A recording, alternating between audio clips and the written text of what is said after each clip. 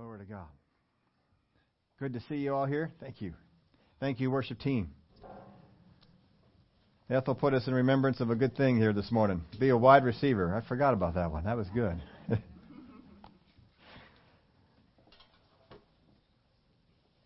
Phyllis taught that some time ago. It's a good thing to keep in our remembrance. Hallelujah. Well, you can turn your Bibles over to Acts chapter 10.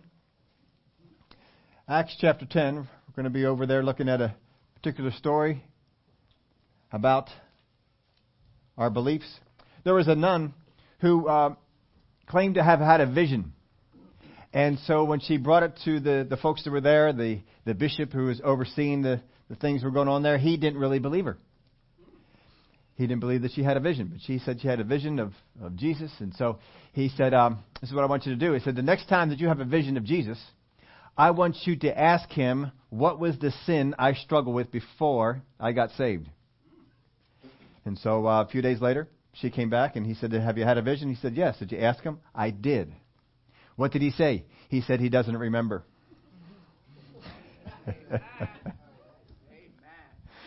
Now, I bring that story up a couple of times for a couple of reasons. One, it's a funny story. But number two is we've been talking about beliefs. How many don't use your outside hands on this one? Just use your inside hands on this one, because then you get embarrassed. You know, and I'm supposed to raise my hand on it. What's the right answer? All that sort of stuff. How many of you believe that God, when we sin and we ask for forgiveness, how many believe that he forgets it? All right, did you get your hand raised up on that one, whether you did or not? Now, here's the thing. Remember Jesus told a parable? We're talking about beliefs, bad beliefs, beliefs that hold you back. Sometimes we have beliefs that are not founded in anything in the Word of God. But I would bet that is a belief that most of you say would be in the Word of God. How many remember the Scriptures that say, I will remember your sins no more? Yeah. If that is the proper interpretation of that Scripture, if that is truly how we are to remember the principle, let me ask you this question. Remember in the New Testament, Jesus was teaching a parable about forgiveness? And he said a man came and he owed a multi-million-dollar debt. And he pled for forgiveness. He said, please, give me time and I will repay you the whole debt. And the ruler, the king, he said, you know what? I'm going to forgive you that debt. And you are released from that debt. How many remember that story? And then he went back out. And he found someone else who owed him $20. And he says, no, you will repay me. And if not, I will put you in jail. And he put him in jail. And some of the people who knew what had just happened came to the king and they said, do you know what happened? And they related the story, what he had done. What did the king do when he brought him in his presence? Do you remember what he did? Did he not put him in remembrance of the sin, of the unforgiveness that was there? Did he not do that? How is it that Jesus told a parable about a king who forgave and then remembered it again if the principle in the Word of God is he will remember your sins no more? Anybody ever asked that question? No? All right, we can go on then something else. Well, we don't want to answer a question you don't want the answer to. No, there's a reason for it. The Word of God says that he will remember your sins against you is the proper context to remember that in. That he will not remember your sins against you. But if you fall, think about Israel. Israel, when they fell out, remember how many times they repented for idolatry? How many times did they repent for idolatry? And yet, God would forgive them when they came back and repented, didn't he? But when he brought them into judgment, what did he bring them into judgment for? All the times they walked in idolatry. If God was not to forgive, if God was to forgive and completely forget and not remember anymore, how can he go back and remember what he had forgiven? It's very simple, folks. We don't serve a forgetful God. We serve a God who is able to remember your sins. But because you have asked for forgiveness and walk in the way that he told you to for forgiveness, he will remember your sins against you never. Glory to God. Your stand at judgment is not based upon his memory. It's based upon what you have done according to the Word of God. Thank the Lord for that. Now, look at this. How many of you have ever missed something in your walk with God? Just messed up something, and later on you learned a lesson from it. You ask for forgiveness for it, but then some years later, God says, you bring that thing to memory, and God says, yes, you see how this, and He showed you some things from it so that you didn't mess up again. How could He do that if He can't remember? The thing is, folks, He's not out to not remember. He's out to not remember it against you anymore. Thank God for that.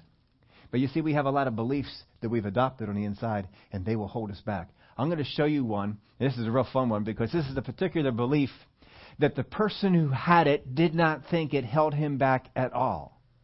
In fact, this person believed this more strongly than you believe most of the things that you do. And I'll prove it to you from the Word of God. Acts chapter 10. Are you there? Yeah. We have been looking. Remember last week we looked at the Israelites wanting to go back to Egypt. Candy told me she found the album. So you want to go back to Egypt? I still have all mine. Have them all on my phone. I listen to them. 3 decades, probably more than 4 decades. I think he's 4 decades old. He's a long time ago. It's a long time ago. But I still like to listen to some of those. We saw that we have faulty beliefs. Where they come from? A faulty belief comes from a false or incomplete memory.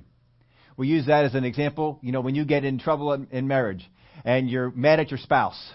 How many of you, especially in the younger days, you're only married a year, 2 years, something like that, you get mad at your spouse, how many begin to think of an old girlfriend or boyfriend? You said, I never had that problem.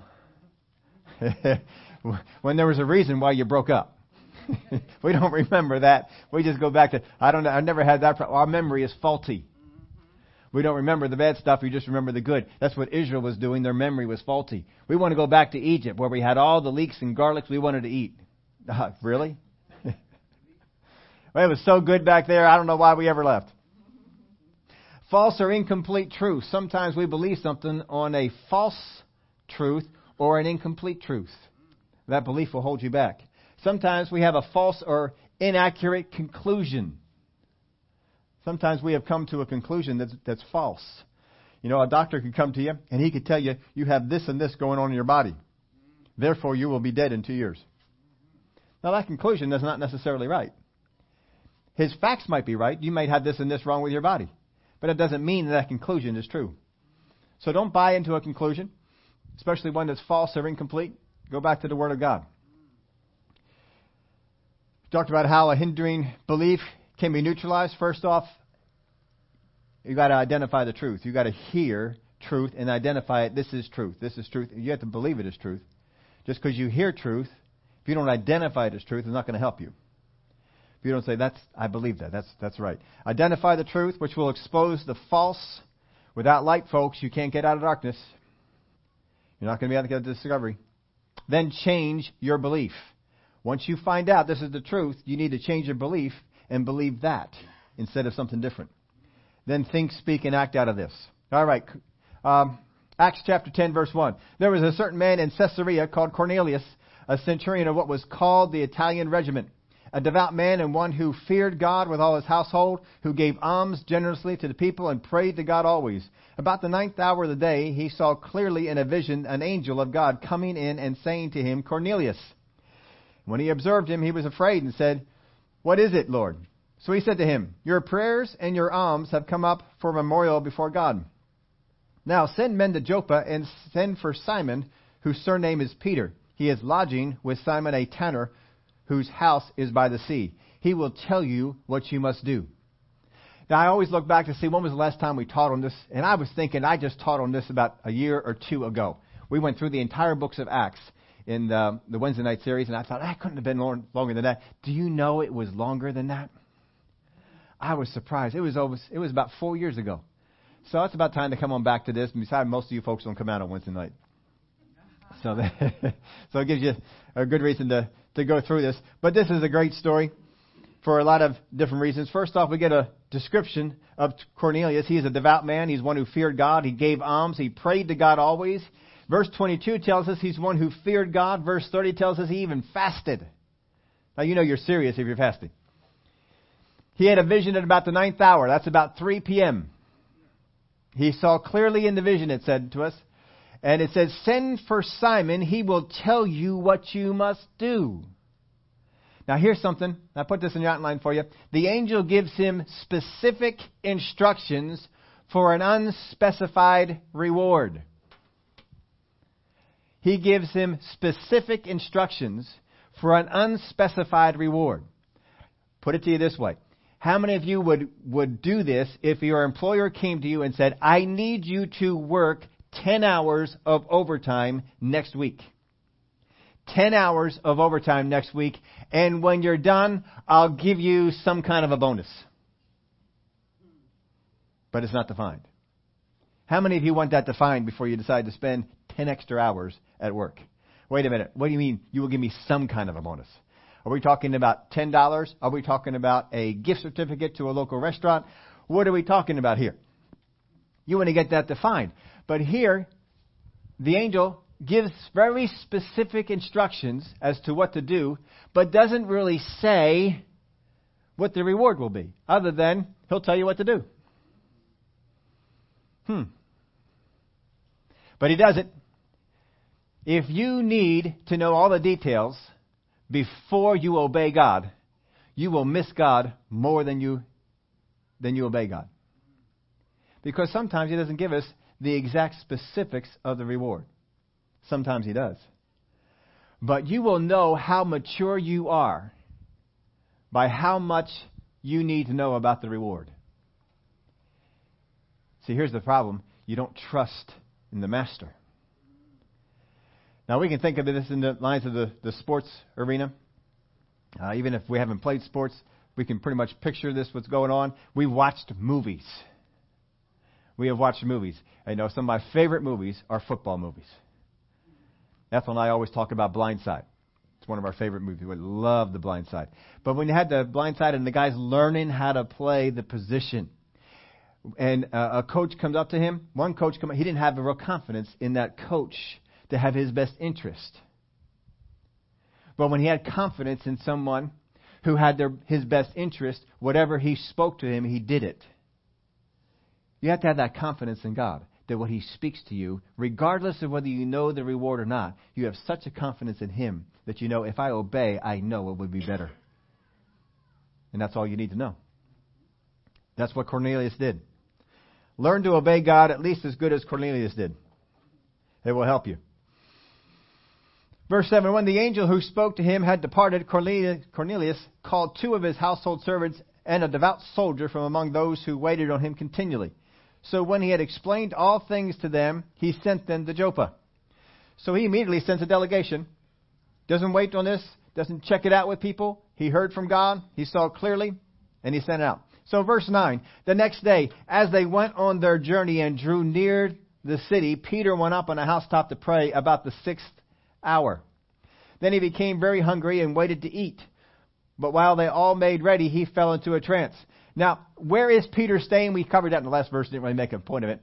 Peter is staying at the house of a tanner. Peter is a good Jewish boy who grew up under all the Old Testament rules about how Jewish families were to operate. He is staying at the house of a tanner. Anyone know what a tanner is? This is somebody who takes animals, takes their skins and dries them and makes all these kind of things out of dead animals. So he is staying at the home of someone who makes things out of dead animals. So what do you think is around the house? There's dead animals all over. Clean and unclean. He's staying there in the house with all this stuff going on. See, he's not in Jerusalem. In Jerusalem, this might not happen. But here, it could be happening. And so he's got all this stuff that's going on, dead animals, all sorts of stuff, and he decides to go. You can understand why he went to the roof.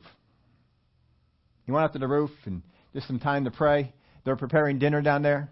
I wonder if he wonder what they're cooking. Wonder what they're making up down there. Well, he was pretty sure they were going to stay within his dietary things, because he would check this out, and we know this from this verse that's coming up here. Then he became very hungry and wanted to eat. But while they made ready, he fell into a trance. How many of you have been very, very hungry and wanted to eat? I mean, that's pretty basic, isn't it? Have you ever gotten so busy that you just didn't eat? And you know, there's lots of reasons that we go through that. Sometimes it's not because food isn't available. It's just because we're busy. You know, yesterday we had one of those things, and I don't know, when you like to run long distances, you have to be very careful about what you eat and when you eat it. Very careful. So you just kind of normally do these things. And so I was getting to the spot where I knew I was going to be able to get a little bit of time to run. And so I thought, well, this is lunchtime. If I eat now, it's going to be too soon. So it's better for me that I just skip lunch. So I had a little bit for breakfast, skipped lunch. By the time dinner came around, I was relating to the scripture.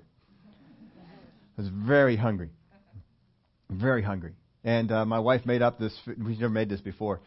Oh, man. I could not eat enough, but I said, if I let myself go and just eat all I will want, there will be none for everyone else. So I actually ended up going to bed hungry because I would have just devoured the entire thing and just eaten it all up. It was this rice, and there was this nice cheesy gravy that went on top of it, and chicken cooked over it. Oh, it's just so good. I'll tell you what, it was great. And I had a couple of pieces of chicken and about 3 helpings of rice, and that was not enough. I could have eaten a lot more than that.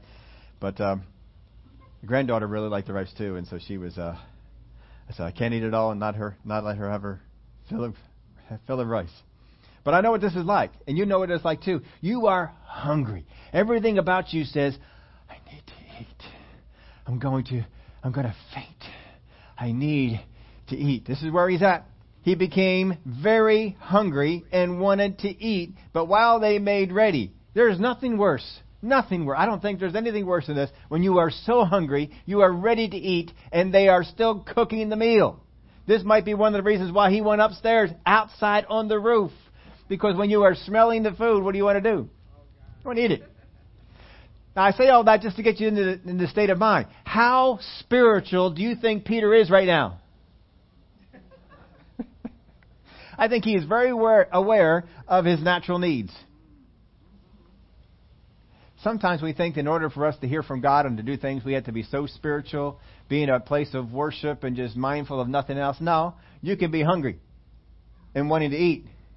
And he fell into a trance. Don't ever sell God short that he can't speak to you right where you're at. And don't ever let the enemy tell you you're not spiritual enough to hear from him. You are. If Peter could hear from him in this situation, in the house of a tanner, hungry, going upstairs to get away from the smell, fell into a trance, and saw heaven open, and an object like a great sheet bound at the 4 corners descending to him and let down to the earth. In it were all kinds of 4-footed animals of the earth, wild beasts, creeping things, and birds of the air. And a voice came to him, Rise, Peter, kill and eat. And Peter said, Not so, Lord, for I have, what's that word? I have never eaten anything common or unclean. Now, why has he never eaten anything common or unclean? Because he's been taught you're not supposed to do it. He's got the Jewish law, and the Jewish law says all these animals, and these are unclean animals, don't eat these, and these are clean animals. And he is able to say, I have never eaten anything unclean or common. How many of you believe a certain thing? You believe that you should not run a red light. How many of you believe that you should not run a red light? We can use our outside hands on that. Yeah, I believe that. How many of you have never run a red light? Isn't that kind of amazing? We have the belief that we should not run a red light. But it seems that we've all run them. How many of you have a belief that you should not speed? Not quite as many on that one. Not quite as many. How many have never sped? Never gone over the speed limit. So we got that going for us there. How many of you believe that McDonald's food is bad for you? How many of you have ever eaten at McDonald's? So why is it that we can have these beliefs but still have actions that are against those things? Because apparently the belief, though strong, is not that strong. And we can keep on going. You can name some other things that you believe to be true. But he says this. He is not just saying it to you and me. He is saying this to God. It better be true if you're saying it to God. He says to God, "Not so, Lord, for I have never eaten anything common or unclean." Now, how many of you can say this is a pretty strong belief of Peter, that I should never eat anything common or unclean? I would dare say this, folks, that Peter's belief of not eating anything common or unclean probably dwarfs most of our beliefs on things. He is that strong because he can say, I have never. And where's he staying? In the home of a tanner who probably kills all kinds of things, and they probably don't suffer from the same or put themselves under the same dietary restrictions that he does. He probably comes in there and says, look, you can do anything you want, just don't feed me. I don't eat those things. Rise, Peter, kill and eat. I think this is particular fun because if you come into a home of a tanner and people who are used to cooking all kinds of things, and you don't ever, your belief is, I shouldn't, and you were able to say, I have never, then more than likely when he came in, he had the conversation with the people. Right? How many of you don't like certain foods? There are certain foods I just don't like. I'm not saying that the foods are bad. I'm just saying I don't like them. My family is well aware of what kind of foods I don't like. They like to go to certain places to eat. And if they go there, and there's one time they were going to this one restaurant, I do not like the food. It's not that restaurant, it's just that type of food. I just don't like the food.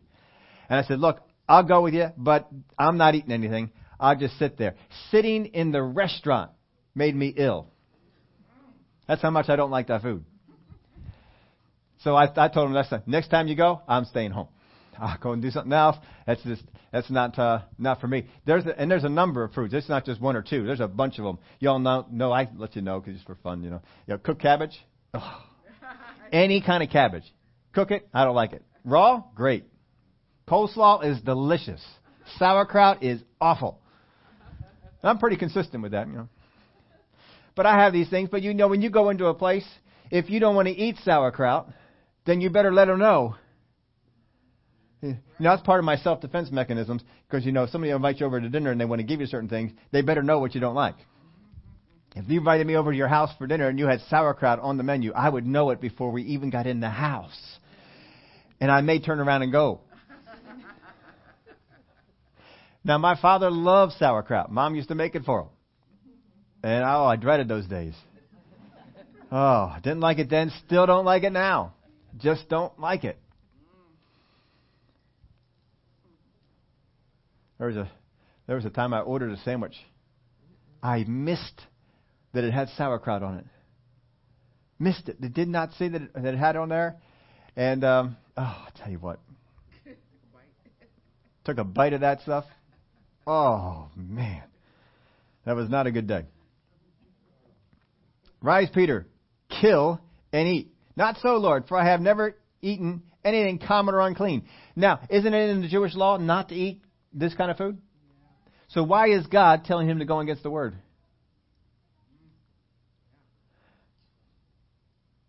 And a voice spoke to him again the second time.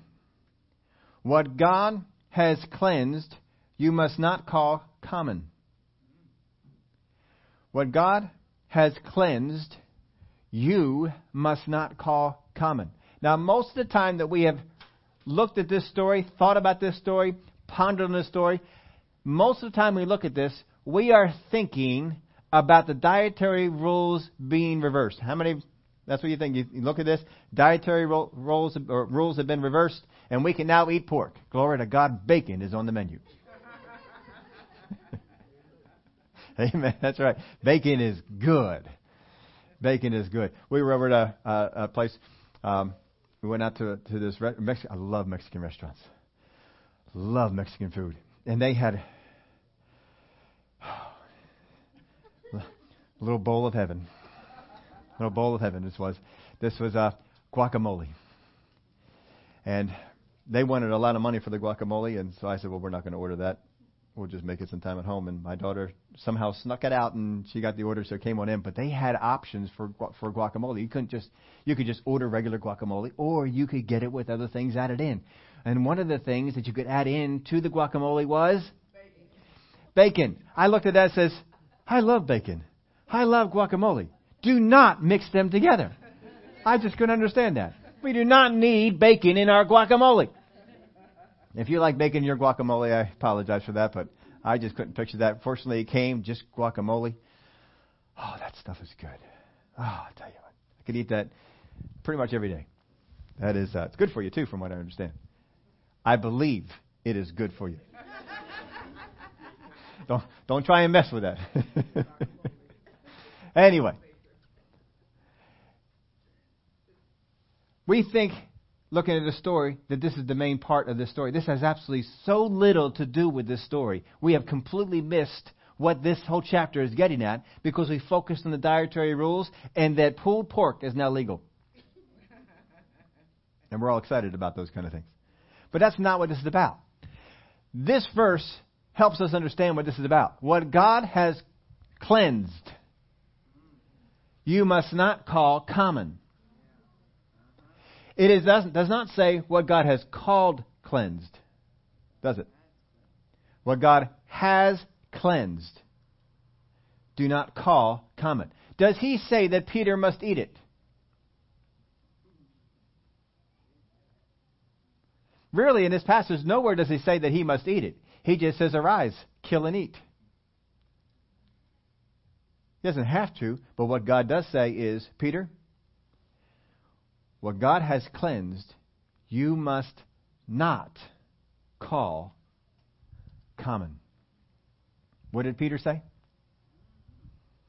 Not so, Lord, for I have never eaten anything common or unclean. What did he do? He called what God brought down to him common or unclean. And he says, Peter, that's something you're not going to do anymore. What I have cleansed, you shall not call common or unclean. And so the dietary rules, yes, were suppressed. God said we can go past them anymore because God has now cleansed them. They weren't cleansed before, but now they are. But the purpose here is not that. We'll show it to you here as we keep on going. This was done 3 times, and the object was taken up into heaven. Now, anytime something happens to Peter 3 times, what does everyone go back to? That he denied him 3 times. You know, Jesus comes and he says to Peter, Peter, do you love me? Peter says, yes, I love you. He says, feed my sheep, right? And 3 times he says that. Why does he say that? Because 3 times Peter denied him, and 3 times God has brought him. No, that's garbage. What did we just go over at the beginning? God is not going to remember your sins against you. But that's not what he did that for. This is just a side note. I wasn't planning on getting into this. But do you know that's not what that passage was talking about at all? Do you know that Jesus did not ask him the same thing 3 times, though in your Bible he says it 3 times the same way? Peter, do you love me? That's not what he says. What he says is, Peter, do you agape me?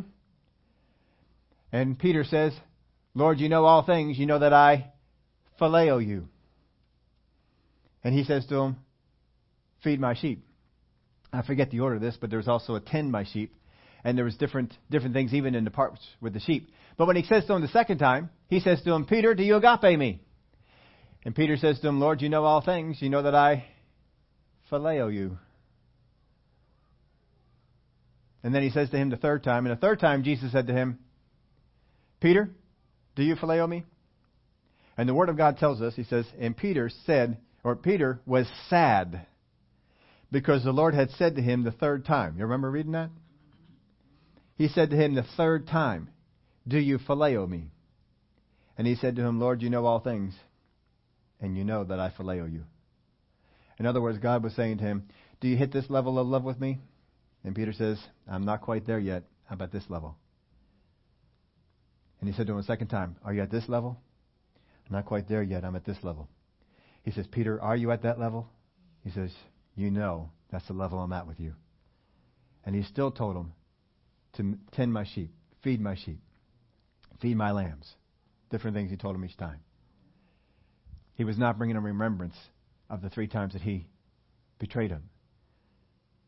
He was talking about the 3 times that he asked him different questions.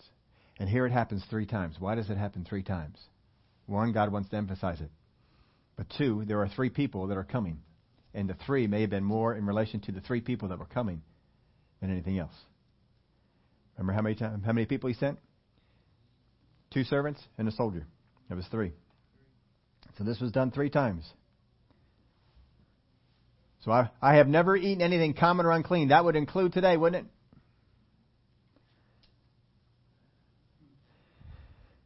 Put these in your outline that Peter believes so strongly in this that he can say he has never gone against this belief. What is this belief founded on? It's founded on the Word of God. Isn't it? It's in the Old Testament. How quickly would you give up something that you knew was in the Word of God? How quickly would you give it up? What God has cleansed, you must not call common.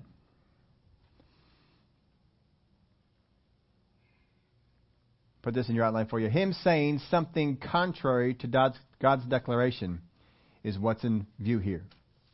Not him eating or abstaining. It's him saying something contrary to God's declaration. And the vision was presented 3 times. Let's go on. Verse 17. Now, while Peter wondered within himself what this vision which he had seen meant. If the vision was just about taking certain foods and making them now clean, would you have to ponder this? No, we wouldn't have to ponder that at all. While Peter wondered within himself what this vision which he had seen meant, behold, the men who had been sent from Cornelius had made inquiry for Simon's house and stood before the gate. So the vision happens. He's pondering the vision. What does this mean? Why has God showed me this? Verse 18, and they called and asked whether Simon, whose surname was Peter, was lodging there. Now, can you imagine getting this assignment? You got a boss, you like this boss. This boss is a good boss. And this boss calls you in and said, I just had a vision. An angel appeared to me, and he told me that if you go to this house and ask for Simon, he will come with us. How many of you are going to take that assignment? If I were to come to you and say, look, go over to Warminster, and over in Warminster, go to this street, and then go to this house, and when you get to there, ask for this person. And that would happen. I love the story that Lester Summerall, I may have never heard of Lester Summerall. Anybody never heard of? Boy, a lot of people never. He's passed on now. What a guy. This is how he cut his teeth in ministry. He was in a meeting with, his name will come to me in just this little while. No, it wasn't Smith Wigglesworth. It was somebody different from that. But he was in the meeting, and this man had a prophecy over him. In that prophecy, he said a lot of things that Brother Summerall had said, or vice versa, whatever it was. And so after the meeting, they came to him and he says, I want to go with you to where it is that you're going. And he says, well, that's fine. If you want to, he had to go home and take care of some things. He said, if you want to, then I want you to, I think he was going over to the Philippines, or he was going over to China. He was going over to someplace like that. And so he says, meet me over there gave him a time, 3 months, 4 months, I don't know what it was. If you pick up his book, you can get all the details. It's been a while since I read that story. And so he got all of his details in order, quit his job, packed his stuff that he needed, and he headed on out to California. He's in California. He's ready to book passage on a boat for China or the Philippines or whichever one he was supposed to go to. And as he was booking passage for the boat, in his spirit, it was bothering him and saying, don't go to wherever it was he was going. Don't go. He said, what? I'm supposed to go? I don't understand. I'm supposed to be here. I'm supposed to meet him. He's expecting me. Don't go there. And said, well, then where am I supposed to go? And all that came up on his spirit was, go to the bottom of the earth. Well, what's the bottom of the earth? And he thought for a while. He says, well, I've heard Australia mentioned in that way. And so he booked passage on a boat. Now, that's not real quick. It's not like a plane. You get over there in a couple hours. He booked passage on a boat, got on the boat, and made the ride over to Australia. The whole time he's going over there, this is going through his mind. You are now going to a continent. You don't know anyone. No one knows you're coming. And you're just going to go to this place and then find this person or do whatever it is that God says to do. But he just kept on. Of course, you're on a boat. You don't really have any choice. He got off the boat. He says, now what am I supposed to do? No one knows I'm here. There's no cell phones. There's no way to get a message over there. No one knows. So he says, what should I do? So he says, he walks around the town. He says, is there a church around where the people praise God like this? Oh, yeah. There's one. And they pointed to where it was. And so he went over to the church where they worship God like this. And he saw off on the property, he saw a house. And he thought this must be the parsonage where the pastor lives. And so I'll go to the pastor and we'll see where we can get started. So he went over and he knocked on the door of the parsonage of the church or the people who worship like that. And as he opened the door, this big guy greeted him at the door. And he says, hello, you must be Lester Summerall.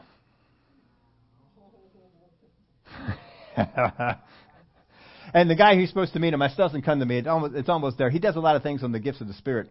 And I can't think of his, he's written some books and things. It'll come to me before long. He said, so-and-so sent me to meet you.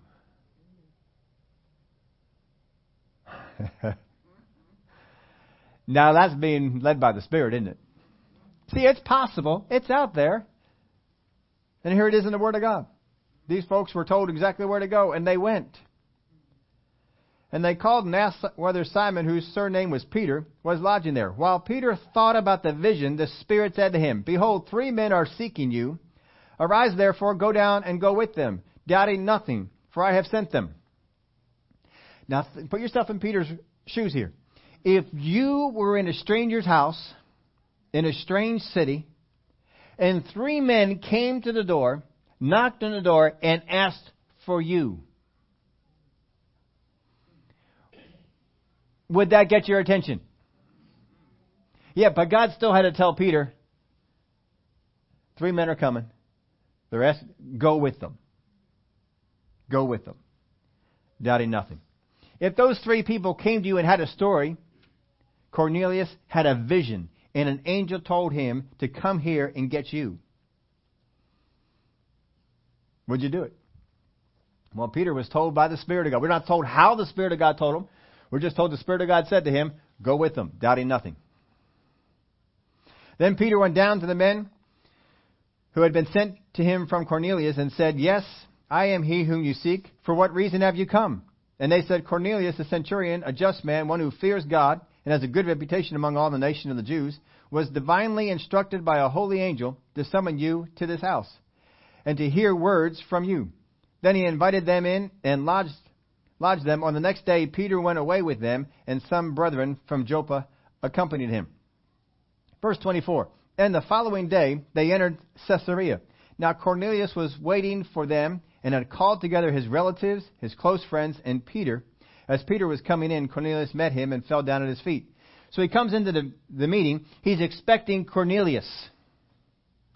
He's expecting to see Cornelius, and what he sees is all of Cornelius' relatives and all of his close friends. If you came into a meeting, you were expecting to meet with 1, 2, 3 people, and all of a sudden there's 100. Changes the dynamic of the meeting, doesn't it? It's not quite what you expected. As Peter was coming in, Cornelius met him and fell down at his feet and worshipped him. But Peter lifted him up, saying, stand up, I myself also am a man. And as he talked with him, he went in and found many who had come together. Then he said to them, you know how unlawful it is for a Jewish man to keep company with or to go to one of another nation. But God has shown me that I should not call any man common or unclean. See, the purpose of the vision was not about food. It was about people. Then he said to him, you know how unlawful it is for a Jewish man to keep company with or go to one of another nation. But God has shown me that I should not call any man common or unclean. Therefore I came without objection. As soon as I was sent for, I asked then, for what reason have you sent for me? Now this is another fun part of this story. Here it is. You were up in the roof. You have this trance you fall in. You get this great vision. These three men come asking specifically for you because an angel told him to send for you here at this place and that you would be here. And you have a vision or a voice from the Spirit of God speaks to you somehow. And he says, go with them, doubting nothing. And so you go because someone has called you. If someone has called you and someone says, brother, will you come to my house? Because God has said that you need to come to my house. Don't you think that I've got some questions? I got something that I want to pull from you? I would think that. And so Peter gets there, and Peter has that exact same expectation. Look at what he says here. Therefore I came without objection. As soon as I was sent for, I asked then, for what reason have you sent for me? Why am I here? You know, if your boss calls you into the office, says, I need you to come into my office, 1 o'clock today, you show up at the 1 o'clock, and you say to the boss what? What's on your mind? The boss called you into his office, her office, whoever your boss is, and says, need to meet with you. You sit down. So Cornelius said, 4 days ago I was fasting until this hour, and at the 9th hour I prayed in my house. Now Cornelius was fasting, and he heard from God. Peter was hungry and wanted to eat. He was not fasting, they just didn't make the food ready in time. That's it. So one was being spiritual, one was not, and they both heard from God. 4 days ago I was fasting until this hour, and at the 9th hour I prayed in my house, and behold, a man stood before me in bright clothing, and said, Cornelius, your prayer has been heard, and your alms are remembered in the sight of God. Send therefore to Joppa, and call Simon here, whose surname is Peter. He is lodging in the house of Simon, a tanner by the sea. When he comes, he will speak to you. So I sent to you immediately, and you have done well to come. Now therefore, we are all present before God to hear all the things God commanded you to say. Hold on a minute. This is like sitting down in the boss's office. The boss says, come into my office at 1 o'clock. We need to have a meeting. You sit down, and the boss says, what's on your mind? Nothing's on my mind. You asked me to come into your office at 1 o'clock. I'm here at the office. It's 1 o'clock. What do you have to go over? Absolutely nothing. What's on your mind? Doesn't that seem kind of funny? So Peter comes in and he says, look, I came. Now, why did you send for me? And they say, we sent for you because we want you to tell us what God commanded you to tell us. Can you see there's a problem here? God told him to go, but did God tell him anything to say? And they apparently don't have any specific questions because all God said to him was, he'll come and he'll tell you what to do. But apparently God left that part out.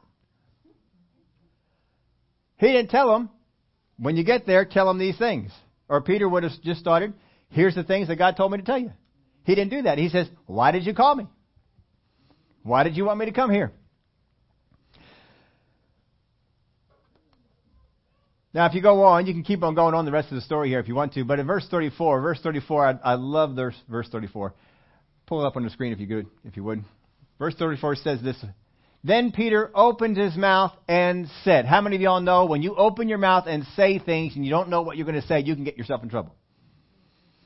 How many of you have ever opened up your mouth and said and regretted it? How many times have we seen Peter open up his mouth and say things? Remember the Mount of Transfiguration? Jesus is there. Elijah is there. Moses is there. And they're at a loss for words. So Peter opened his mouth and said, it is good for us to be here. Let us build a tabernacle. One for you, one for Moses, one for Elijah. And a voice from heaven came down and said, this is my beloved Son, Listen to him. In other words, shut up. Isn't that what he's saying? Just in a nice way. Just be quiet. When Jesus began to teach them that he was going to be tortured and beaten and then crucified and raised on the third day, remember Peter took him aside and Peter opened his mouth and said, you shouldn't speak this way. And what did Jesus say to him? Get behind me, Satan, for you are not mindful of the things of God, but the things of men. That didn't work out so well, did it? How many times does Peter open his mouth and say things, and what comes out is not good?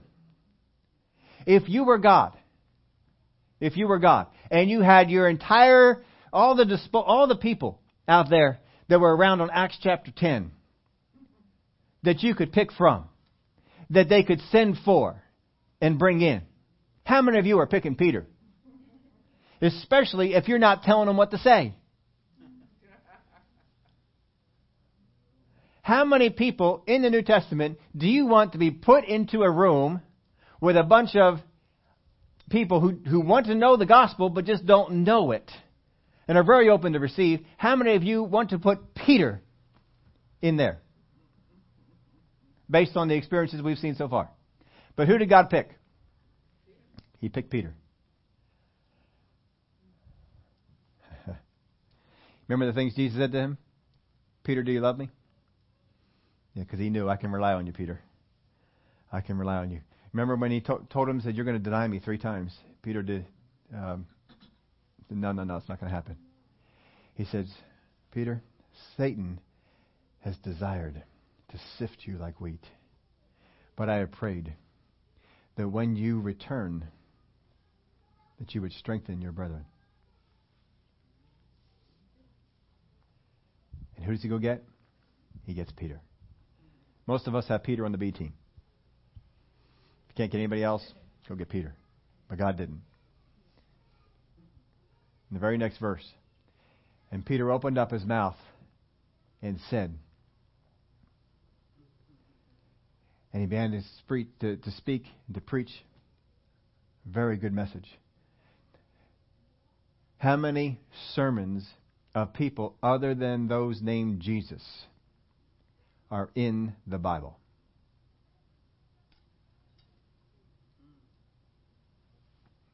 That's your homework assignment. Go back to the Word of God and find out how many sermons are recorded in the Bible by someone other than Jesus. Well, when you find out what that number is, here's one of them. Peter. Get you? I'm going to tell you this. It's not a very high number. This one made it. It's got to be a good one then, right?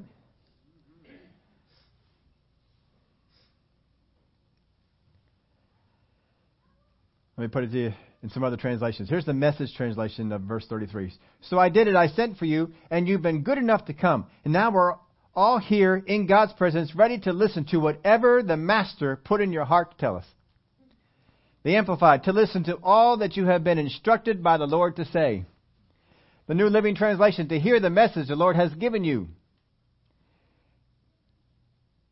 The ESV, to hear all that you have been commanded by the Lord. And one other, to listen to everything the Lord has ordered you to say. If you heard something like that, if you came in and you had a conversation with someone and said, we are prepared to hear all that God told you to tell us, and yet God had told you nothing, would that make you scared? A little bit nervous? Peter doesn't bat an eye.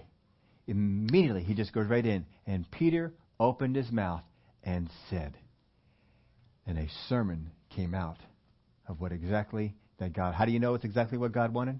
Because it made the Bible. You know it was exactly what he wanted to be said. Now here's a real interesting thing about this. God needed Peter to grow and prune something that was not causing Peter any problems. Was the dietary rules and restrictions, was it causing any problems for Peter? Not a thing. Not a thing. He was just fine. I bet you even after this, Peter did not go off and eat pork. That's just, I have nothing really to base that on, but I'm pretty sure that even after this, he didn't go off and eat pork. This is something that was not causing him any problems, but God was dealing with him on the rooftop about this. I put this in your outline for you. But as long as it was with him, it would hinder what God wanted to do through Peter. As long as that thought was there. And so he brought this thing down with all the food, and then he hit him with this. What God has cleansed, do not call common or unclean. And he meditated on it and found out God is talking about people. And I cannot look at any person, Jew or Gentile, and think of them as common or unclean. Now, this is a more advanced stage of pruning. This is a much more advanced stage of pruning than most of us are used to. Most of us are used to this. Tell me, this describes your walk with God. You're walking in your spiritual life, you're going about things, and all of a sudden you run into a problem. You don't understand something in the Word, something happened in your life that you don't understand, or there's something that you want to change. And then you go to God and you say, God, I need to change this. I need to understand this. And you come to God with the problem and say, God, please enlighten me. Is that, you been there with that one? Yeah, it's where most of us are and the way most of us walk. But God has a different way of doing things. If you continue to only operate in that mode, you won't get as far as God wants you to go. What God wants you to do, He wants to not just prune and to alter and to change because of the problems and circumstances you have in life. He wants to prune and alter and get you ready for what is coming, so that when the opportunity comes, you know exactly what to do. The Lord was working on Peter way ahead of time, so that when the opportunity came, he would know. Now think of it this way. How many of you, if you're thinking back over the years, if you're old enough to remember this, stock markets came out, how many of you have ever thought back and said, oh, I wish I bought stock in Microsoft? Have you ever thought that? I wish I bought stock in Apple. Oh, yeah. And you can think of all the different companies who they just soared. If you would have just bought stock in them when they first came out, things would be different for you now, wouldn't they? They would be different. And we've often, we think of the movies. What's that one, the Back in Time one with Michael Fox? I can't even think of it now. Back to the Future. That's it. Back to the Future. And the guy, Biff, the bully. He gets a hold of that book for the sports betting. He goes back in time and he starts making all the money because he knows what's going to happen. Remember that? And we think about, oh, I wish I could have gone back and just based on what I know now and made decisions. You ever had that dream? Ever thought, oh, man, that's the kind of life God wants you to have. Because He wants to prepare you for opportunities before they come. So when the opportunity presents itself, you say, I'm ready. And you just jump in. How many of you have ever been in a spot, you thought this is a good opportunity? You thought the Lord was leading you into thing, and here this opportunity is presented. You hear, they say, we want you to do this or go here, and you hear that opportunity, you say, okay, I appreciate that. I'm going to go and pray about this. You ever said that? What you're saying is, I did not know about this, and I am not prepared to answer you right now. Now, what would happen if God were to deal with you and say, so-and-so is going to come up with this opportunity. When they do, it's good to go. And they come to you and they do that. Isn't that cool? First time I learned this principle was back when I was in the church. And the Lord dealt with me. He says, they're going to come and they're going to ask you to be the youth pastor. I said, oh, really? I said, should I say yes? And he says, yes, you should say yes. And so they came to me and they said, we want you to pray about this. We want you to consider taking over and being the youth pastor. I said, I don't have to pray about it. I can say yes right now. I was able to say yes right now. Happened with another position in the same church. God said they're going to come and they're going to ask you, and they told me what it was going to ask me. And when they do, when they do, should I say yes or should I say no? And she said, say yes. So when they came and they said that, I didn't have to go away and pray about it. I told them right away, that's fine, I'll do it. That's the first time I started learning that God will start dealing and giving you things ahead of time. You know, how much better would it be if you knew all the problems your kids were going to face ahead of time and either prepared them for it or were ready when they came? Wouldn't you like that? Yeah, well, you're dealing with a God who knows the past, the present, and the future.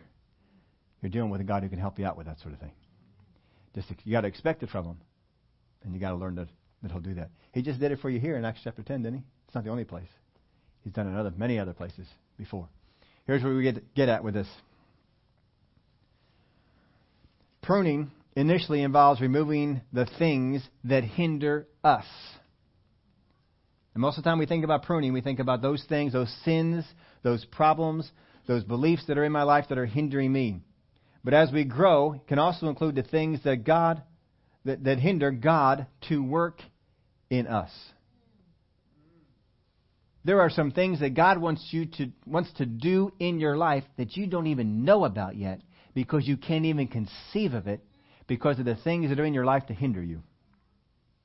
But as God removes those hindrances and takes those things out, all of a sudden your eyes are now open to see and you're able to hear what it is that God is saying to you. But some of you are in the same position that Peter was. You've got something that you believe so strongly that if God were to come and tell you and say, what I have called clean, or what I have cleansed, do not call unclean or common. But your word told me this. I know this to be, but your word said this. And all of a sudden our eyes are opened up to understand that word in a whole different, I didn't see it like that. Oh, now I understand better. Yes, I can see where that and this, okay. And now see, I'm released. I'm able to see some things, and God is now able to use me in some areas. You have got some beliefs, folks, that are not only hindering what you want in your life, they're hindering God from doing what He would do. But His Word will come along. His light will shine in. And if you let it, if you be like Peter, and you take something that you believe so strongly that you can say, my entire life, I have not done this. How many believe, don't raise your hands, how many believe that cussing is wrong? And yet, how many can say, I have never cussed in my entire life?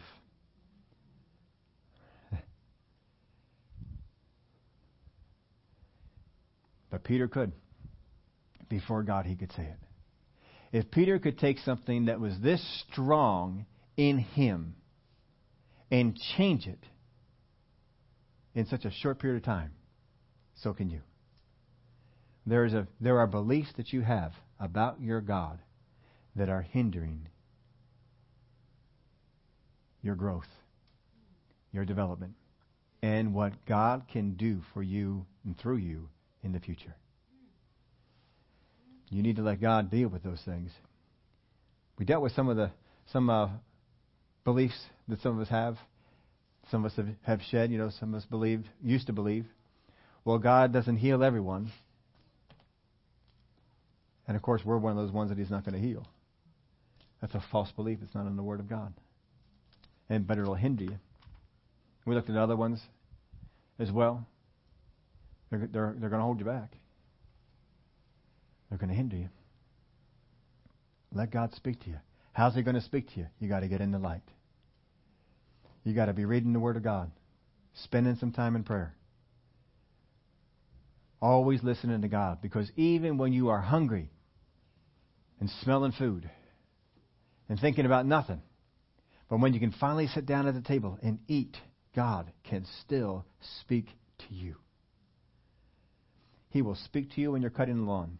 He will speak to you when you're preparing dinner. He will speak to you when you're cleaning the house. He will speak to you just about any time. And when He speaks to you, He will give you light for your life. You need to receive that light. Because you got some beliefs that are holding you back. We started this whole thing looking at conditions that are in our life, been in there for a long time. Weight, headaches, natural things like that. Spiritual conditions, even self-worth issues. All these kind of things. We've been looking at how do we get things like that have been around for a long time. How do we get them out? How do we make the change? We looked at our words that we speak. Here's the other part we're working on. That's our beliefs.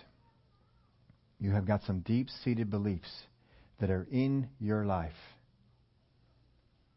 They're not founded on anything, but you believe them. Some of you believe, I will always be overweight. Bet you some of you have even said that to yourself. I will always. You tried dieting. You tried getting rid of some. I'm not pointing to you. You got to be careful about that sort of stuff. I always try to be mindful. You try dieting. And you've lost some weight, but then it comes back.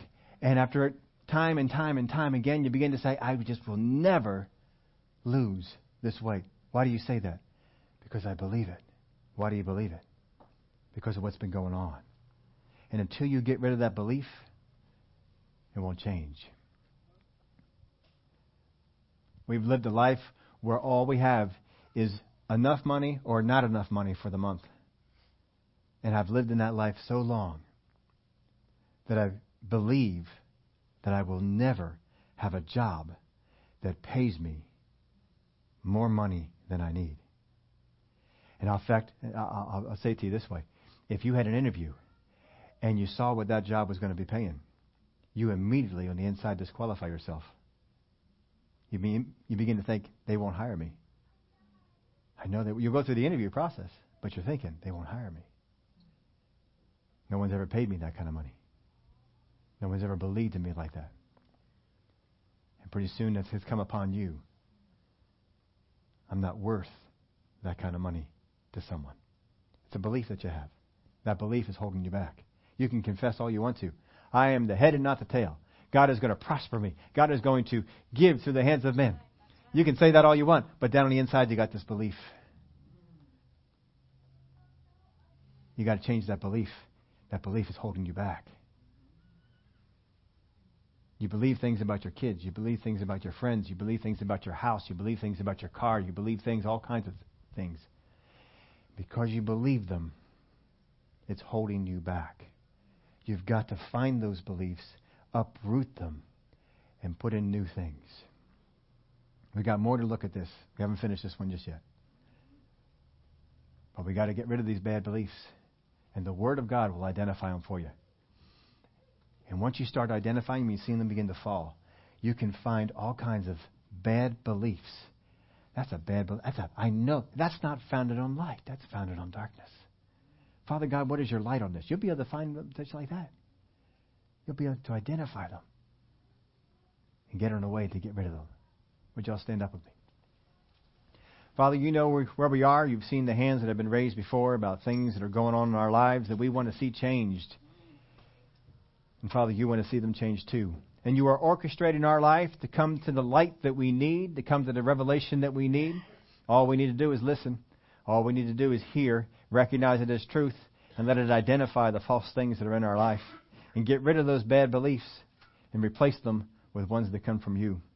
Because when we do, things in our life change. Just as it was with Peter, where all of a sudden Peter can get into a situation where he's expecting they have questions. They're expecting he has something heard from God. And then all of a sudden he opens his mouth. And instead of the flesh stuff that came before, all of a sudden the Spirit of God descended upon him. And he spoke the words of God to those people. Such a good message, it made the Word of God. And Father, you can do the same thing for us. We may look at our past. We may say it's always been this way. But it doesn't have to be. We can see that things changed. With every head bowed, if you're here this morning, you've been here for a few weeks on this, or even if you're just here today. If you can say, I am getting hope that my situation can and will be changed. That describes you. You're getting hope that your situation can and will be changed. Raise your hand. Raise your hand. Yeah, that's good. Yeah. Hope is the beginning. Hope is the beginning, folks. Without hope, our faith has nothing to grab hold of. We've got to have that hope. Father God, continue to paint that picture of hope.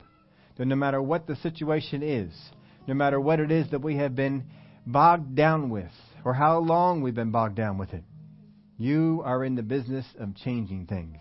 How many people in the Word of God that we read about were lame from birth, and you healed them instantly? They were walking, leaping, and praising God.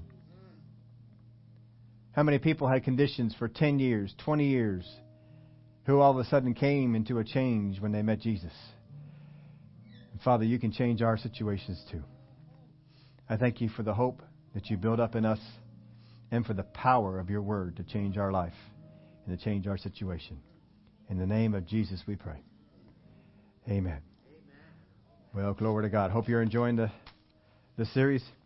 Hope God is painting some. This is my prayer for you folks, is that you get that hope that whatever is going on in your life, it can change. Got some praise reports here we want to go over with you. Mary, Grandma Mary has arrived safe to Nigeria. Yay! She sends greetings. She headed out there on Wednesday, got there on Thursday, right? Alexis, thank you, Lord, for traveling grace over the last few weeks as I... I got it now. As I was in Iceland, and see, I ought to just pull my glasses out and just read it. It just makes it I have the iPad, so I can make this stuff bigger. That's why I use that sucker. Make that thing big as I want. Glory to God. Traveling grace over the last few weeks as I was in Iceland and Los Angeles. Yeah, they're a little bit of distance apart.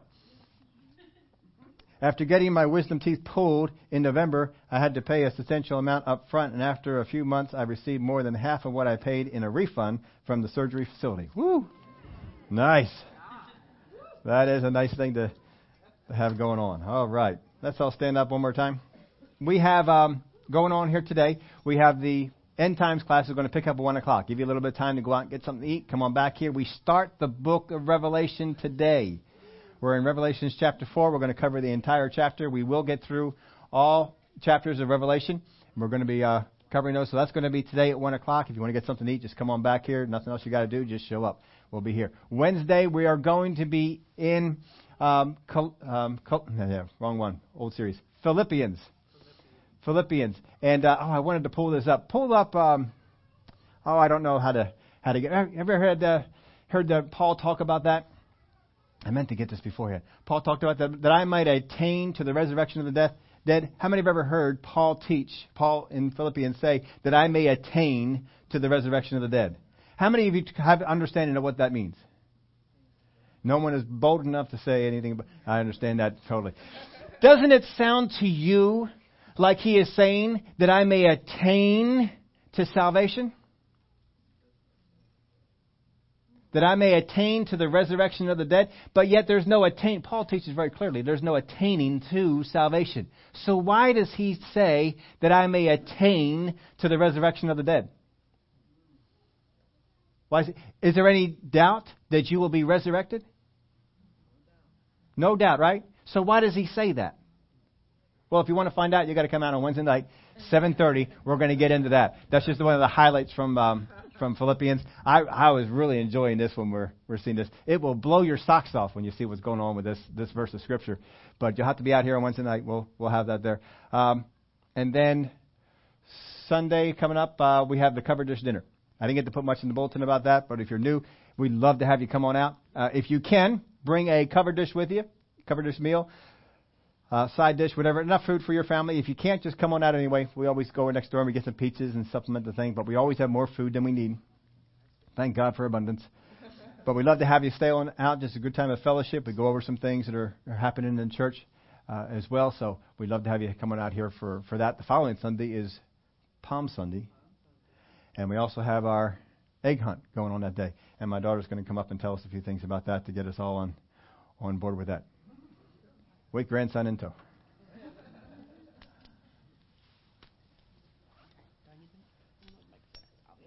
super loud. Super quick. All right. April 9th, our Easter egg hunt and free clothing drive. I've had a couple people come to me because we did change the date early on.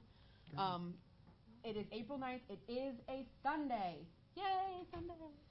Nobody's excited about that. Okay. It is 2 to 5. Now, here's the deal. Church gets out around now. 2 o'clock is with the advertised time. People are going to be here expecting to be ready to go by 2. If you have volunteered to have a station to do something, you will get an email. The volunteering means I need you here no later than 1:30 to begin to set up your station. So we're ready to go by 2. That gives you time to get changed, bring some clothes, grab some pizza, go to Wendy's, whatever you need. It's enough time to do all of that. And you don't have to go home to get changed. No. You can get changed right here if you want to. Yeah, there are places where you do that. There are still a handful of places I could really use some help. I know a couple of you have said I'll have to let you know closer to the date if I'm available, if I'll be there, so on and so forth. I need to know today if you're one of those people who can be here, who can give that time. It's about 4 hours of time I'm asking for on a Sunday afternoon. I know that kind of takes up your whole Sunday, but hey, we're family. Just come and chill, and we'll have fun. It'll be good.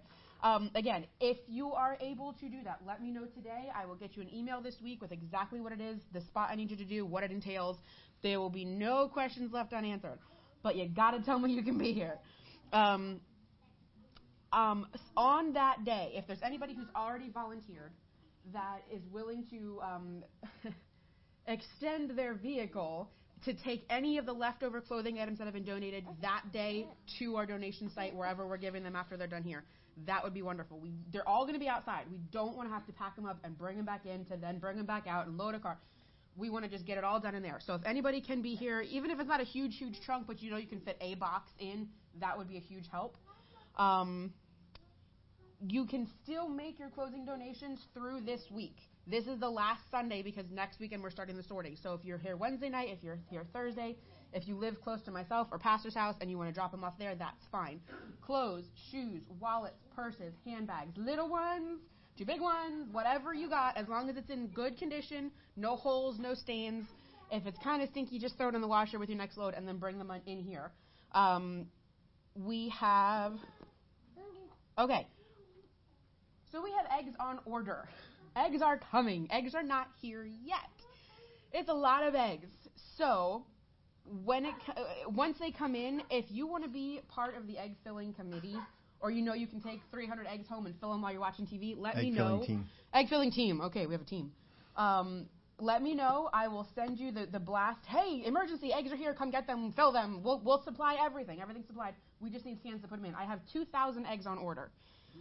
How many kids? How many kids? We have just under 100 kids registered right now for the Easter egg hunt, not including our Zoe. Yeah, that's just the registered ones, not the ones that are planning on coming. Yes, that's just the registered ones. Now, those are the ones who've registered online. We have flyers that are going out. We have people that are sharing things and passing things on.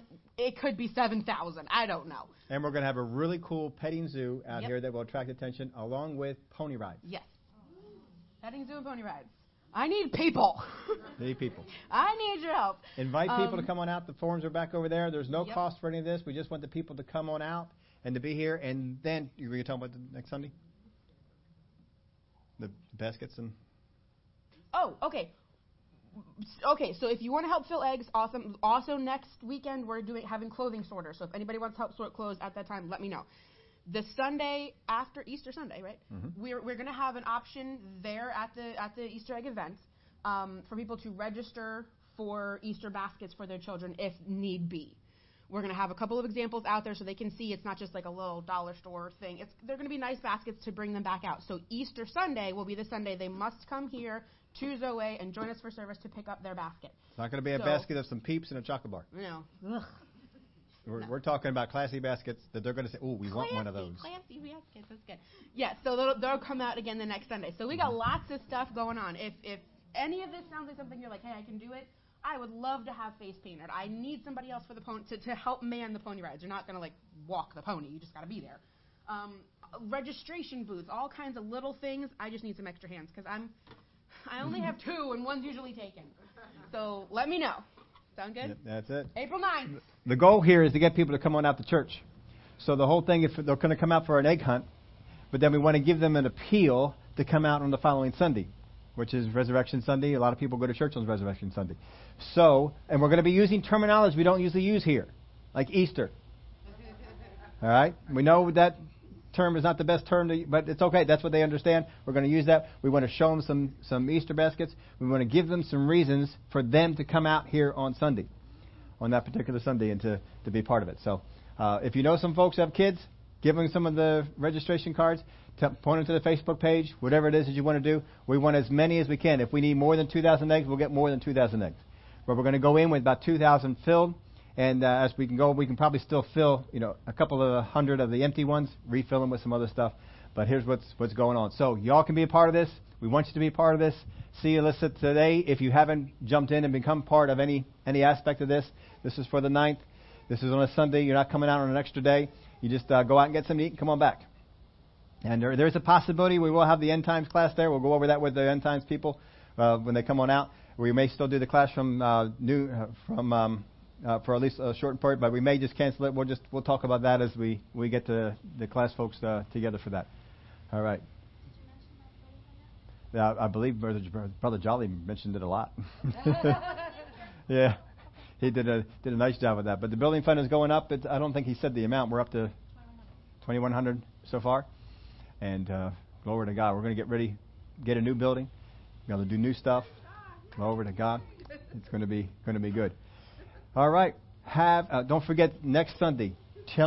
Remind me to tell you the story of someone whose bad beliefs almost kept an entire church out from getting a new building. All right.